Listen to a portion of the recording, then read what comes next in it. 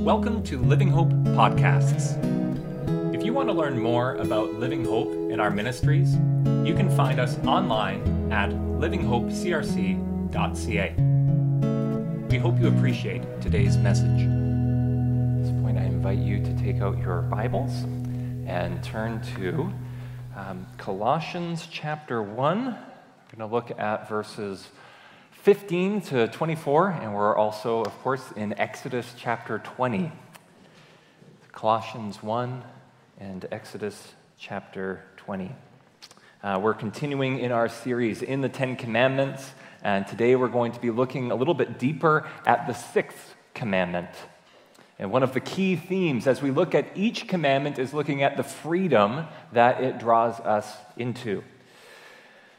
Before the reading, though, let's come before God again in prayer. Teach us your way, O Lord, and lead us on a level path. Teach us, O Lord, to follow your decrees. Equip us to keep them to the end. Give us understanding that we may keep your law and obey it with all our hearts. Through Christ our Lord. Amen. First, Colossians chapter 1.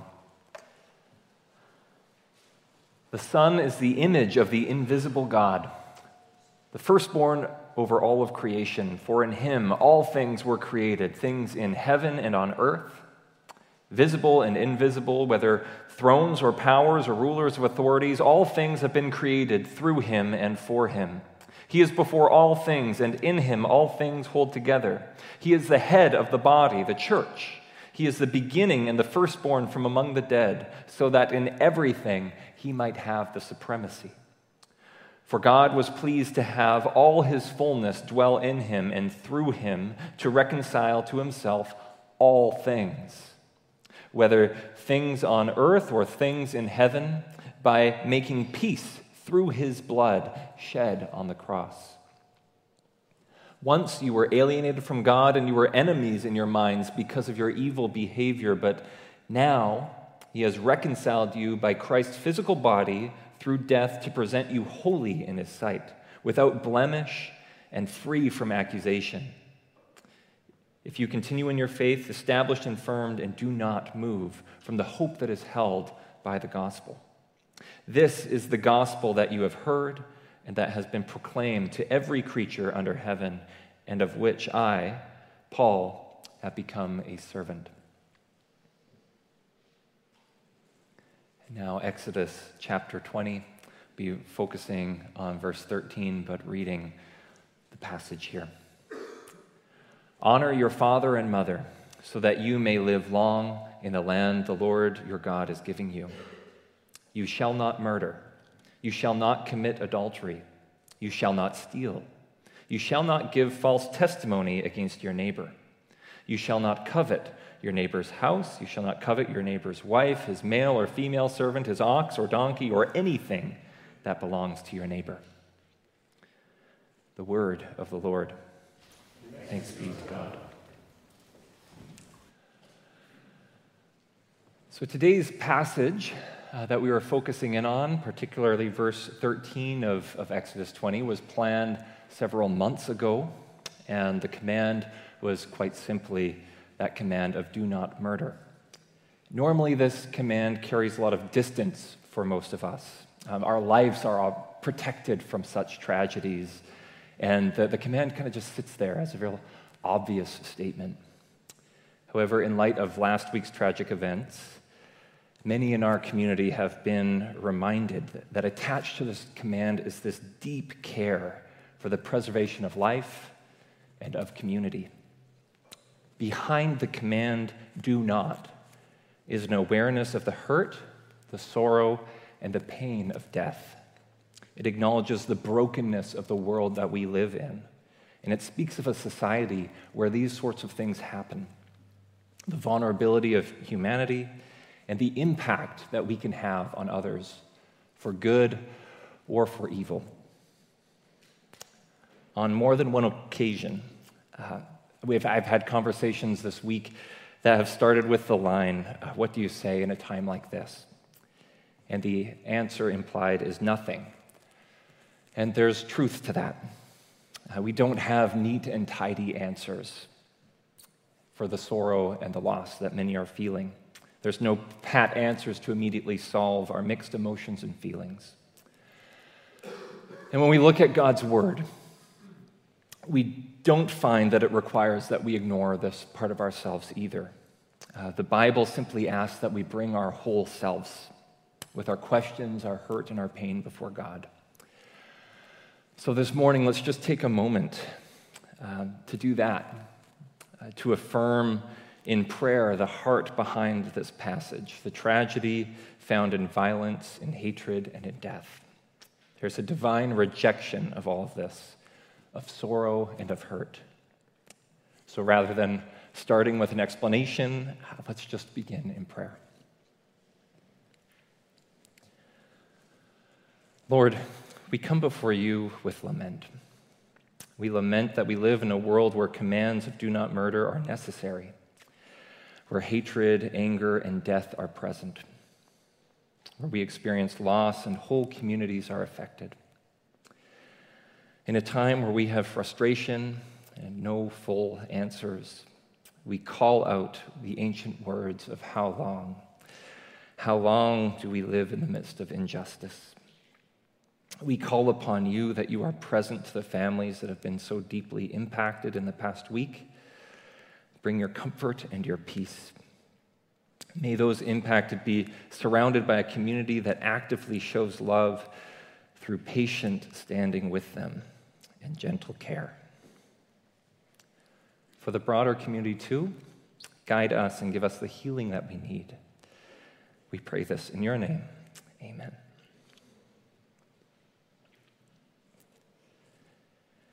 The title that I had given for this message was Freedom to Love Your Neighbor. And we're going to continue in that direction, in looking at what this command ultimately drives us towards.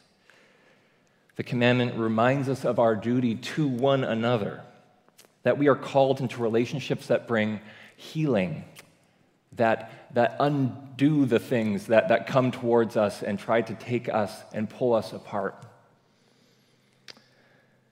I think back to the question that Cain asked God, am I my brother's keeper?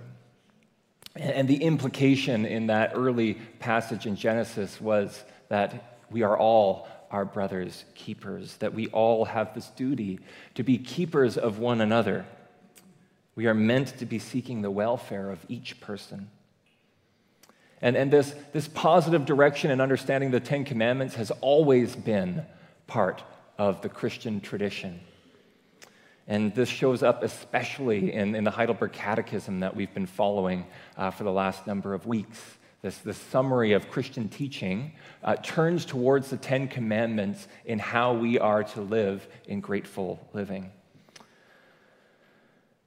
When it turns to the Ten Commandments, though, it asks a very particular type of question. What is God's will for you in each commandment? The question is not, what are the confines of this commandment? The question is not, what are the things that I need to do or avoid doing to show that I am a Christian? But it's one that seeks God's will. It seeks to look beyond the commandment itself into what is God desiring for his people. Put in other words, asking what God's will is invites us to ask, what are we freed into? What are we freed into as people under God's salvation? When the Catechism responds to the sixth commandment, the first two answers, it's answered in three different question and answers. The first two make sure to point out that God's will is not only that we are free from murder, but that we are free from hatred and anger, where we keep close watch on the things that we speak to one another and even the things that we think about each other. And there's a lot of practical application that we can already draw from that. When we pay attention to these things, and if we're honest with ourselves, I think that we can find envy and vindictiveness or even hatred creeping up in our hearts at times. And this, when it's left unchecked, leads to misery. I think of Proverbs 14, verse 30. It says, "A tranquil mind gives life to the flesh, but jealousy makes the bones rot." I like the visual imagery kind of in there, these descriptive images, in contrast to this joy-filled life, this tranquil life that we were meant for. When we allow jealousy and other things to stay within us, it leads to rot and decay. This isn't about some blind following of rules when we look at the Ten Commandments, but it's about pursuing the life that is truly life. Following jealousy, sometimes we look at kind of these revenge narratives and all of that, and that gives them the strength. It makes them stronger to pursue something. But we see in the biblical understanding, the biblical worldview, that it doesn't make us stronger, but makes us weaker. It reminds me of a little of that image that we started off with, that these desires can take us the wrong way. They can actually cage us in. And what we need is both freedom from that and freedom towards something else. We see in the Christian call is a modeling of freedom in the midst of all of this. And the freedom that the New Testament talks about in so many different places. The one passage that we're going to look at today is Colossians chapter 1. And this is a central passage in looking at the scope of the freedom that Jesus brings. Looking at verse 19, it says, "For God was pleased to have all his fullness dwell in him, and through him to reconcile to himself all things, whether things on earth or things in heaven, by making peace through his blood shed on the cross." So here we have this sense of peace is made here through what Jesus has done on the cross. And the thing that it draws us towards isn't just one thing here, but it is all things are impacted by this. Absolutely everything has been drawn into this reconciliation through what Christ has done on the cross. And this all things, when we look at it, especially when we look towards the next lines that come right after this, includes the renewal of our own minds, how we think and how we behave. Look at what it says next in verse 21. "Once you were alienated from God and were enemies in your minds because of your evil behavior. But now he has reconciled you by Christ's physical body through death to present you holy in his sight, without blemish and free from accusation. If you continue in your faith, established and firm, do not move from the hope that's held out to you in the gospel." Notice the freedom that is named here. It's a freedom from.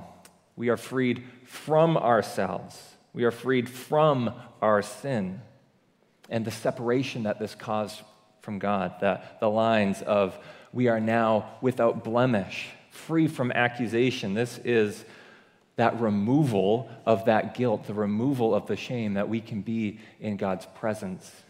But it also speaks towards a freedom too. It also points us towards that we are to be living into our faith, that we are to hold on to that hope that is proclaimed in the gospel. Now, how do we do this? How do we stay firm in the hope that the gospel presents for us? What is it that draws us into the ability to live into that freedom? Well, it's certainly not something that is rooted in our own strength and our own ability to draw ourselves into that. Our help comes from God, specifically in the Holy Spirit working in us. As Christians, we are Holy Spirit-driven people. The Holy Spirit is not just some mystical power that we sense on Sunday mornings or during worship. The Holy Spirit is a person of the three-in-one God who draws us into union with God in the here and the now. It is through the Holy Spirit that the presence of God can be affirmed. And this enables us to move forward and continue in our faith. And this is something that impacts us in the day-to-day living, in being able to be people who live into what the opposite is of what we find in here, that we were enemies in our minds because of our evil behavior, that we can live into being people who model this partnership with God and what God is doing in the renewal of all things. The Catechism makes a similar point to what we find in here, especially when it comes to the sixth commandment. It points towards the fact that we're freed from our sin, we're no longer stuck in bondage, but that we are also equipped into living as people of love. And I think this is most clearly seen in that third question and answer.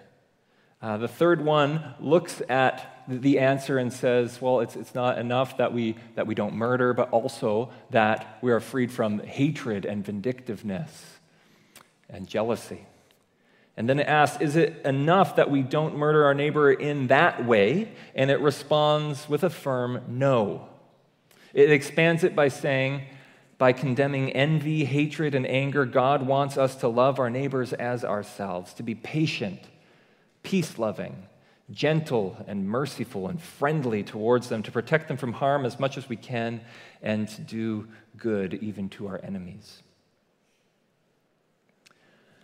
Notice how it directs us here, that it starts off that we are to be a community directed in love. We are to love our neighbors as ourselves, and we have those familiar lines, or that familiar line from Matthew chapter 7, but there's also that echo of Matthew chapter 22, this command, the most fundamental command of loving God and loving other, that these statements are rooted in.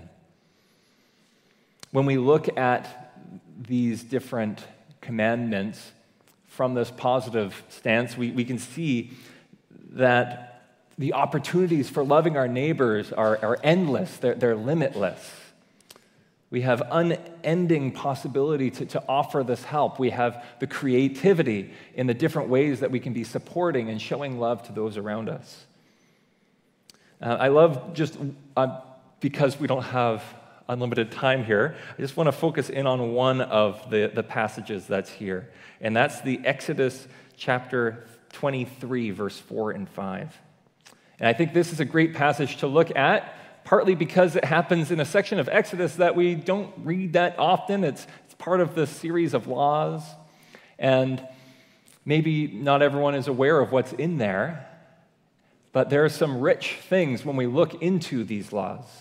For instance, this passage specifically has to deal with loving our enemies and caring for our enemies.